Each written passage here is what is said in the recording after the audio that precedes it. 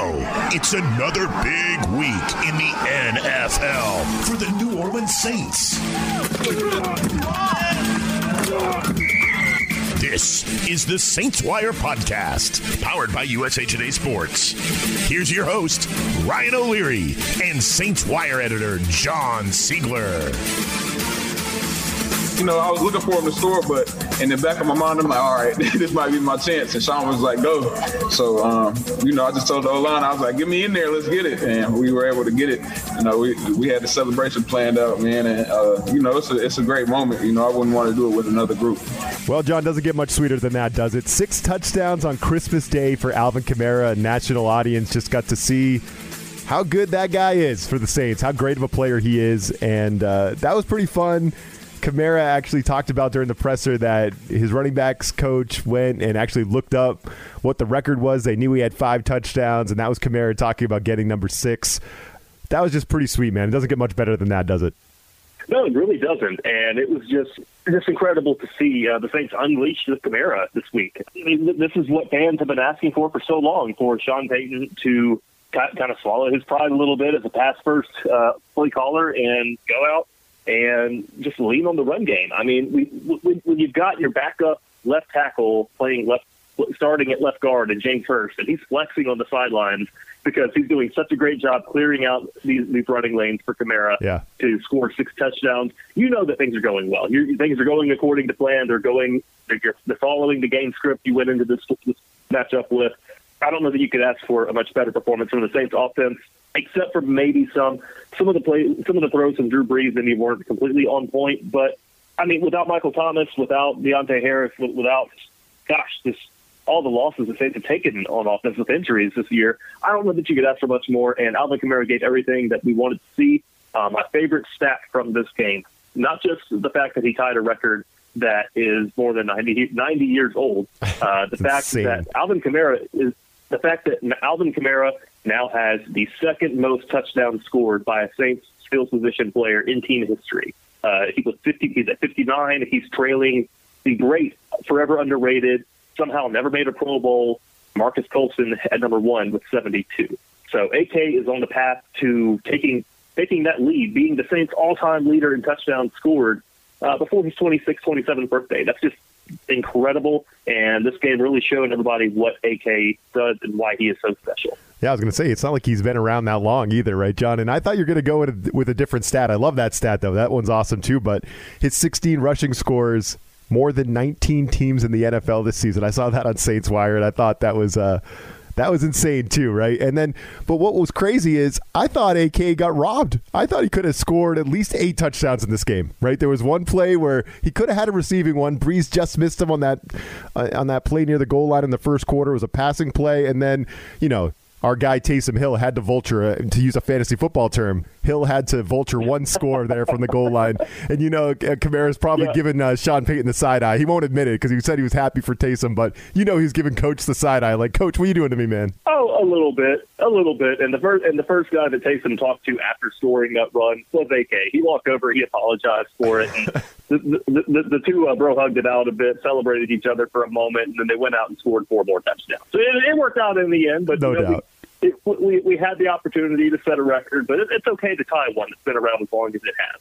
The Saints get to clinch another NFC South title. We get to see another, viral social media video of Sean Payton doing his dances in the locker room. I'm starting to enjoy those, John. With a mask this time. Yes. Unlike the Pittsburgh Steelers, he did have a mask on this True that, man. True that. So I'm starting to enjoy those Sean Payton dances. Hopefully they're not finished yet. And, the next one could come if the Saints could clinch the number 1 seed in the first round bye. And that is still not necessarily over, right? I mean, I think we felt like, the Titans could give us a hand there. The Titans beating Green Bay would have definitely helped. That didn't happen. But the Saints are still mathematically alive. Now, we use the word mathematically alive, right? That usually means you have no shot in hell when we use that term, mathematically alive. But basically what the Saints need to hit here, and correct me if I'm wrong, but they basically need to hit a 3-team parlay, right? They need to beat the Panthers, so they're part of the parlay. Then they need the Bears to beat the Packers and the Seahawks to beat the 49ers. That's all you need is a 3-team parlay, and you're the number 1 seed. Yeah, and, guys hit on those 3, 4, 5-team parlays every week. No doubt. So it's very possible. I mean, we do have to couch this by saying it's mathematically possible, not that it's likely or whatever, but, I mean, it's not like it's a Rube Goldberg machine where we need 50,000 things to break our way for it to happen. So the Saints have a shot. The NFL schedule makers have kind of forced the Saints to acknowledge that they have a shot by flexing this game with the Panthers in Week 17. The Saints are going to kick off at the same time in Charlotte as the Packers are going to kick off in Chicago, and as the Seahawks are going to kick off against the 49ers. I love it. So all 3 of those games are going on at the same time. Everybody has to play. Everybody has some skin in the game here. We're not going to see any of these teams resting their starters or giving a half-hearted effort or anything like this. So everybody has something to play for, and considering how long the season is, how much longer it's going to be in future years, I think that's something that we can all appreciate. Oh, no. 2 storylines that we're going to be focusing in on in Week 17 is the number 1 seed in the NFC and the NFC East champion, right? These are the 2 big storylines going into Week 17. The NFL is doing everything they can, John, to manipulate that schedule and make it interesting for us. And I'm all for it. I'm here for it. Give me anything in Week 17 to be excited about, and I'm here for it. So we talk about it mathematically alive and the odds. What are the odds? Well, I have a little sports betting app, so I went on there and just checked out this parlay. Why not? Let's type in Saints, Bears, Seahawks and see what it is. So basically the odds of this parlay hitting, John, are plus 487, meaning a $50 wager on the parlay would pay back $293.26. So turning $50 into almost $300, that's a nice little wager. So anyone out there who might want to bet this parlay, root for the Saints, you might get a number 1 seed and a little chunk of change there as well. Basically what it equates to, for comparison's sake, is the Bengals are an 11.5-point underdog to the Ravens, and their money line odds are around plus 475. So if you need something to compare it to, the Saints hitting this 3-team parlay is about as good a odds as the Bengals upsetting the Ravens at home this week. Can't love the Bengals' chances too much, right? And I think what it's all hinging on is the freaking Bears, right? The Bears are going to have to beat Green Bay for this to happen. And the Bears never beat Green Bay. And in fact, they've only beaten Green Bay, John, 4 times in the last decade. Green Bay has won 17 of the last 21. The most overrated rivalry in the NFL today. The Saints and the Vikings have a better rivalry than the Bears and the Packers over the last decade. Let's get real. Yeah, seriously. So we're going to need the Bears to somehow beat the Packers, and I don't think any Bears fan out there thinks this is going to happen. So the odds are long, but they're not done. That's what we got to hold on to, right? Absolutely. And, the Bears, I'm sure they'll give a good effort. You've got all these anonymous general managers who are competing with the Bears, talking up how well Mitchell Trubisky has played the last few weeks, saying Chicago needs to pay him in the offseason.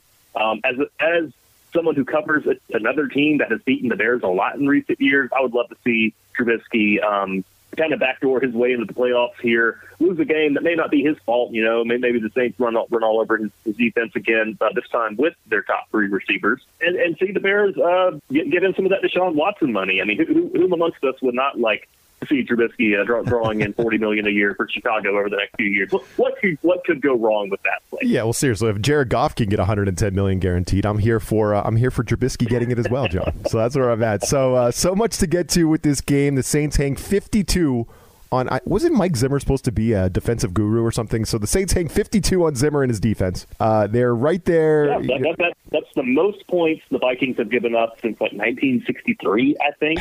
There's so many stats from this game. It's been wild. Yeah. The Saints they exercised a lot of demons here. I was joking about their rivalry with the Vikings being one of the NFL's best, but I think the Vikings may be their biggest intra-conference rival. If you just look back at the history here, not just the Minneapolis Miracle, not just the 2009 NFC Championship game. I mean, go all the way back to the Saints' very first playoff game was a loss to the Vikings.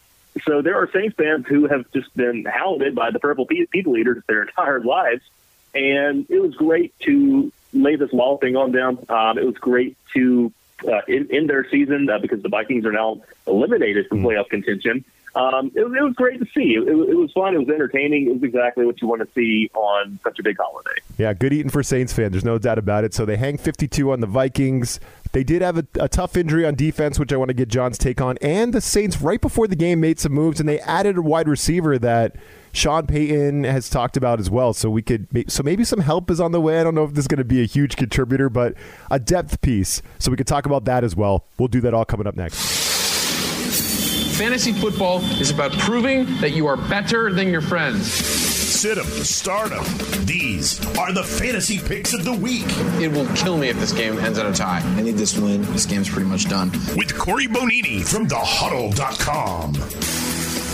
Corey Bonini of thehuddle.com here to talk to you about strong plays for Week 17 of the fantasy football season. This week, I'm not crazy about any of the quarterback plays. I usually recommend fringe options rather than the obvious, and none of the guys jump out as somebody I'm really willing to get behind. So instead, you'll get a 2-pack of wide receivers this week. Green Bay Packers running back A.J. Dillon at the Chicago Bears. May seem like a no-brainer after he ripped off 124 yards and 2 scores in Week 16, but the Boston College rookie could have a bigger workload again this week. Running back Jamal Williams had a quadriceps injury, and he was out last week. And it really doesn't make a lot of sense to rush him, especially if they want him back for the playoff push. The big-bodied Dillon is an ideal asset in cold weather in late-season football. And starting running back Aaron Jones is banged up as well. Chicago has given up 4 rushing touchdowns in the last 5 games. Indianapolis Colts wide receiver Zach Pascal. In consecutive games, Pascal has had at least 64 yards and 1 or more touchdowns. He has 6 targets apiece in those games. The resurgence of wide receiver T.Y. Hilton has helped tremendously. Something else that will help, facing the Jacksonville Jaguars. It's more or less a modern miracle that the Chicago Bears didn't find the end zone last week. In the prior 6 games, wide receivers have scored 9 times through the air, and 9 different times a wide receiver has produced at least 15.8 PPR points in that window. Washington football team wide receiver Terry McLaurin is looking unlikely to play again, which would thrust wide receiver Cam Sims into a prominent role. With all the chips at stake, it's hard to imagine Riverboat Ron Rivera wouldn't gamble on seeing what he has in Alex Smith even if he's less than 100%, considering Taylor Heineke is the only other option. Philadelphia has been atrocious against wide receivers in 2020, and the position has racked up 5 performances of at least 121 yards in the last 6 outings. 9 touchdowns later, Philadelphia gives Sims a favorable opponent for utilizing his 6'5" frame. Kansas City Chiefs tight end Nick Keiser against the Los Angeles Chargers. The Chiefs are going to rest all of their prominent starters, which means tight end Travis Kelce won't play much, if at all. That leaves Keiser to exploit a tremendous matchup. 5 players have at least 11.2 PPR points in the last 9 games against the Chargers, and 6 of the 10 touchdowns allowed have come in the past 9 games. For more award-winning content from thehuddle.com, be sure to check out the website throughout the offseason as we get you prepared for Fantasy Football 2021.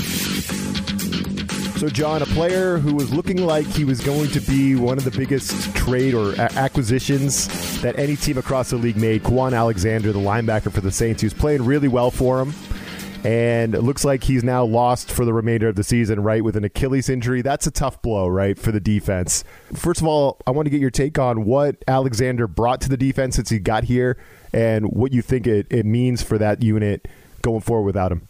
Man, it is a big loss. The Saints made a big effort to trade for Quan Alexander there at the deadline. They brought him in for good reasons, and those are his athleticism, his experience, his playmaking ability. I mean, he dropped probably 3 or 4 interceptions this season, which isn't a negative. Like, yeah, you wanted to finish those plays, but the fact that he was in position, the fact that he correctly diagnosed the play, had the athleticism, had the wheels to get over there and get his hands on the ball, that really speaks for how effective he was. And replacing him is going to be tough. The guy who's going to get the nod is Alex Anzalone, the 4th-year pro who has a lengthy injury history himself. You know, you hope that he can stay healthy for this playoff series, however long it ends up being. But the reason the Saints brought Alexander in was because Anzalone was not playing up to par. He was misreading too often in run defense. He was too slow to react in pass coverage. He just didn't really have what they were looking for at that second linebacker spot in their nickel defense next to Demario Davis. That's going to be a weakness. That's a liability. We're going to see him targeted here on passing downs down the stretch, possibly in the run game too.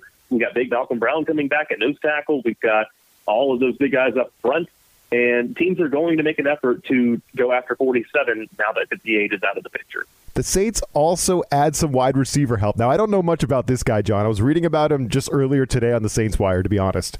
Jake Kumerow, off the Bills practice squad. He's a former Division III player. He played his college football at Wisconsin Whitewater. Can't say I've ever heard of that university. I didn't know they played football over there, John, but they do.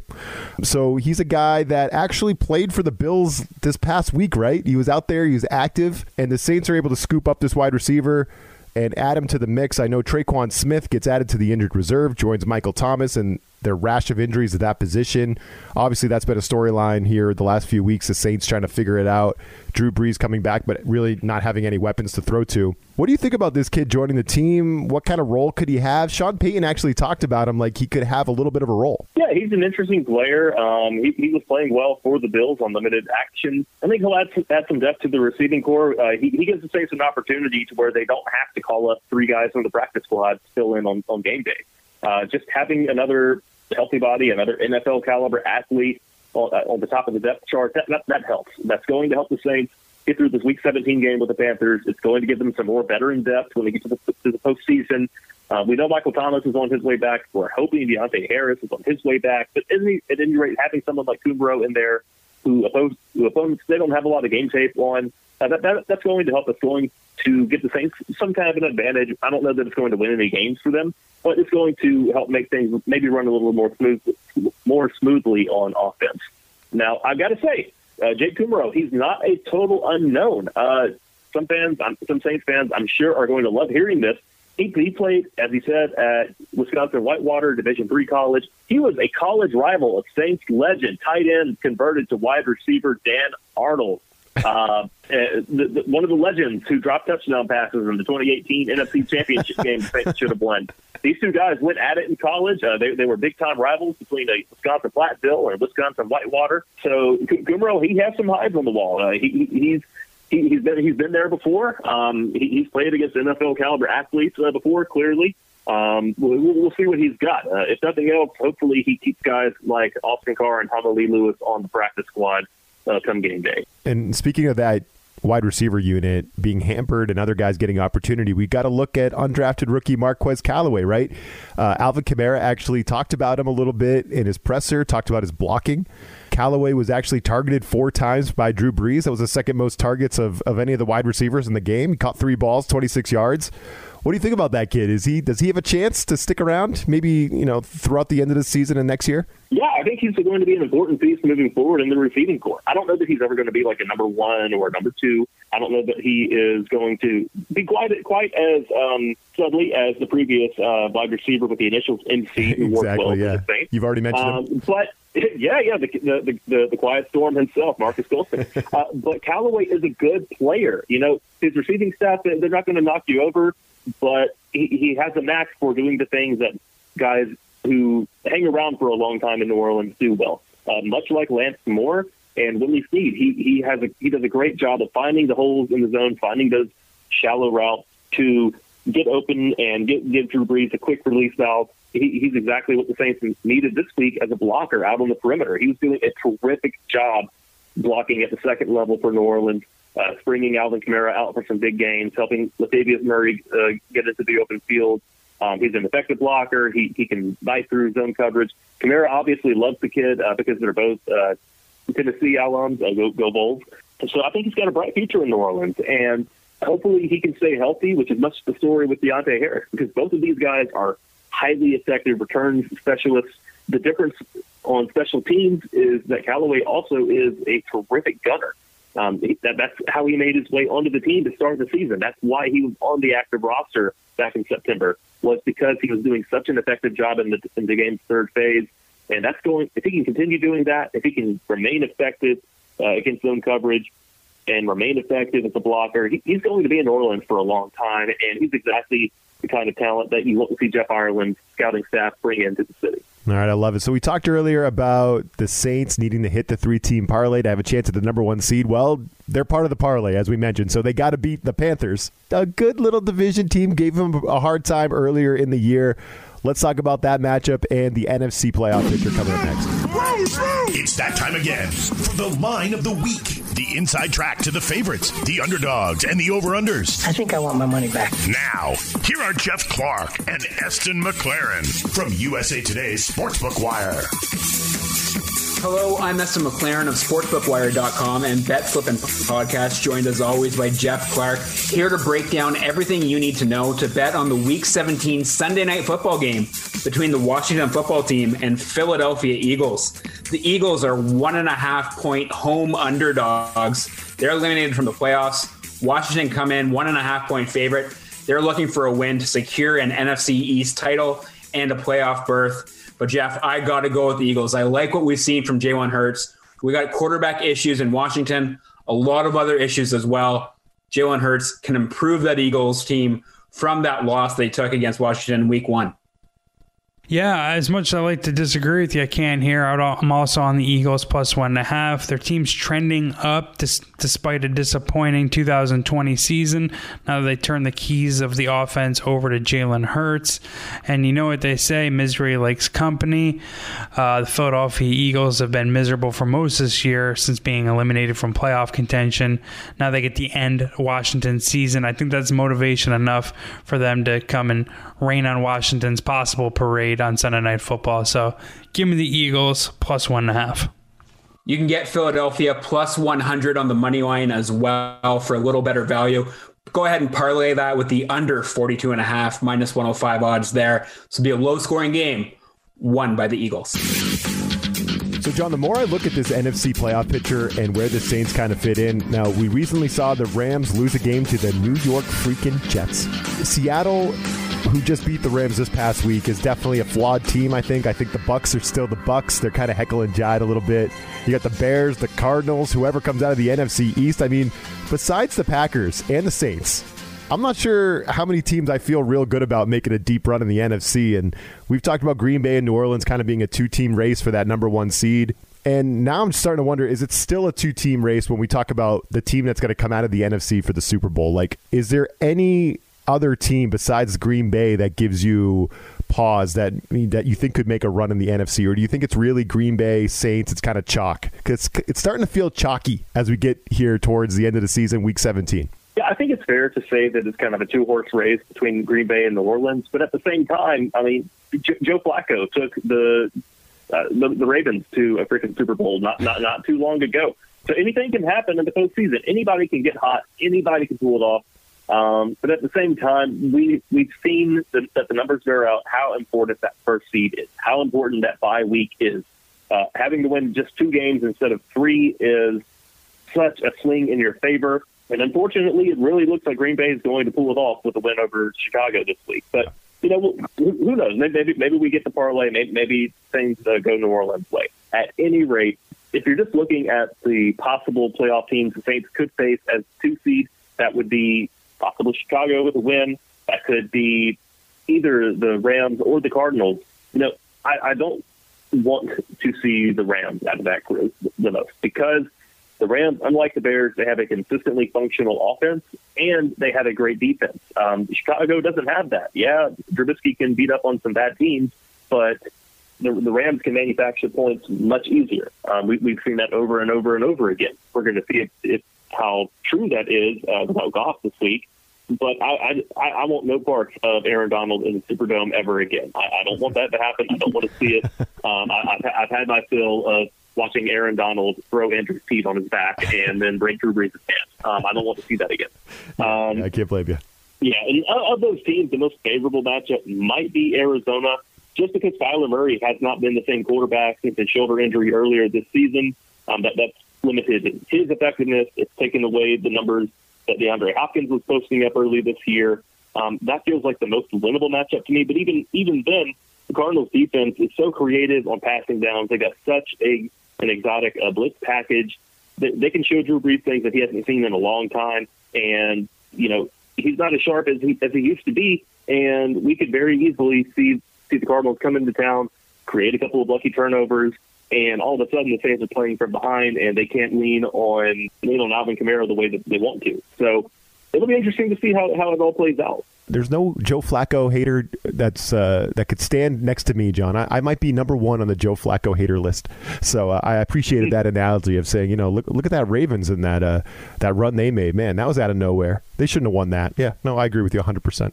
So the Saints are going to play the Panthers, right? And this is a team that it's kind of tough to gauge. I think the Panthers are kind of an up-and-coming team, but they haven't arrived by any stretch of the imagination. Matt Rule's doing an okay job, but this is a very young team and a lot of key positions, I would say, for the Panthers. And when I look at the line, Saints are a 6.5-point road favorite in this rematch. My gut feeling, John, is to hop on the 6.5 while you have it. While you have the Saints at under 7, I would take that. I would take the Saints and give away the points all day long. I think they're going to cover this spread. I think you got two teams you got New Orleans in a battle trying to secure at least the number 2 seed, and then you got the Panthers getting ready to go home for the rest of the year, right? So I think it's two teams going in different directions. I'd have a hard time seeing Carolina give the Saints too much trouble in this one. I could be wrong. This is the freaking NFL, and we saw the Jets beat the Rams and the Bengals beat the Steelers. So, anything can happen. But what do you think? Yeah, like you said, anything can happen. And I do think that the Panthers can challenge the Saints. It came down to a long missed field goal off of Joey Slye again against the Saints for the Panthers to lose that matchup earlier this year. Wasn't that thing like 67 yards or something? Like they kicked like a real long one. It would have been the record, but the Saints trolled him. They played some footage of him missing his field goal that would have won the last year against the Saints on the big screen, and he missed again. So it didn't work out. That's so good. They're not going to be able to pull that off again, but I think that it's going to be more challenging than we may anticipate early on. The Panthers want to go into the offseason with a win. They want to have this on their resume. They want to be able to appeal to free agents. They want to prove that what that rule is doing here is working. And they want to show that they can win without Christian McCaffrey. Because so far they've had a tough time of doing that when they're not playing the Washington football team. And they'll probably be without Run CNC again this week. Matt Rule said earlier today for Joe Ferguson at The Athletic that he would say it's a no that McCaffrey's going to play against the Saints, which is good news for New Orleans. Sure. But at the same time, Teddy Two Gloves is going to be in at quarterback. He is going to do his part. I think the Saints do end up winning just because they've got the better team. They've got more to play for. But I'm not expecting a cakewalk by any means. Yeah, I never trust a quarterback, John, that wears 2 gloves. Even though I do like Teddy Bridgewater, I do not like the 2-glove thing. Tom Brady did that for a while, and then he got rid of the glove. So you got to get rid of that second glove. Maybe Teddy Bridgewater will learn eventually. Oh, yeah, Teddy 2 gloves. I like that. So we're coming off just that epic game by Kamara, and I don't want this game to be all about Breeze, but I would like to see Breeze have a game, right? Just have a good game. Like, he wasn't great against Kansas City, and there was probably a lot of factors there, but he only completed, 44% of his throws against KC, and he wasn't necessarily, this was the Kamara show here against the Vikings. Breeze threw a couple picks. Yeah, his quarterback rating was around 80, I think, in the game, so I would just like to see Breeze put the ball on the money a little bit more, look a little healthier, look a little more comfortable, get his swagger going a little bit going into the playoffs. I think that's one thing I'll be watching. Yeah, you want to see the offense firing on all cylinders, looking very well-oiled, all of those things. But I'm not too worried just because Breeze is not playing without the Offensive Player of the Year and Michael Thomas. And that changes the offense in so many ways, on so many levels. Another storyline to watch that we always overlooked is the absence of Josh Hill. He exited the Vikings game with a hand injury or a finger injury. We need to keep an eye on his status as the injury report updates over the course of the week, see if he'll be available. He is someone that Sean Payton has always talked about as being so important to the offense because he can execute so many different blocks from so many different alignments, different positions. He's kind of the glue that holds the thing together. And it's important for the Saints to get him back. It's important for the Saints to get Michael Thomas back to be able to run at full efficiency. Along the offensive line, they've done a great job of kind of rotating guys in and out. With those two positions, Michael Thomas and Josh Hill stand out. I think that's going to do a lot to help Drew Brees, make life easier for him, and make the offense click along like he's kind of grown to expect. But at the same time, it's really tough to complain about the offense and complain about Drew Brees after they've hung 52 points on someone. I know. I'm grasping at straws here. They just put up 50. Just hung a 50 spot on the Vikings. I know. But, just for me, I just love to see Brees just look a little more comfortable. I want to make sure he's healthy, I guess. And I'm rooting for him in this playoffs, John. I want to see him have a good run. But speaking of that, the next time we're going to talk, Week 17 will be over. It'll be 2021. We'll be done with 2020. And we'll be talking Saints playoff football. So everything about that statement right there is a good thing to me when I hear it. So looking forward to that, my man. Yeah, it should be a lot of fun. And that's what we set out hoping for. way back when, and it'll be great to get into that next chapter and see what the Saints have in store for us. Beautiful. John, Happy New Year, my man. Thanks, Ryan. Happy New Year to you as well. We'll see you on the other side. This USA Today Sports Podcast has been presented by USA Today's Sports Media Group and is available in your favorite podcast store. Make sure to subscribe for weekly updates, the latest fantasy picks from Corey Bonini, and the Huddle podcast, Inside the Weekly Line, with Sportsbook Wire's Jeff Clark and Eston McLaren, and the Bet Slippin' podcast. We'll see you again next week.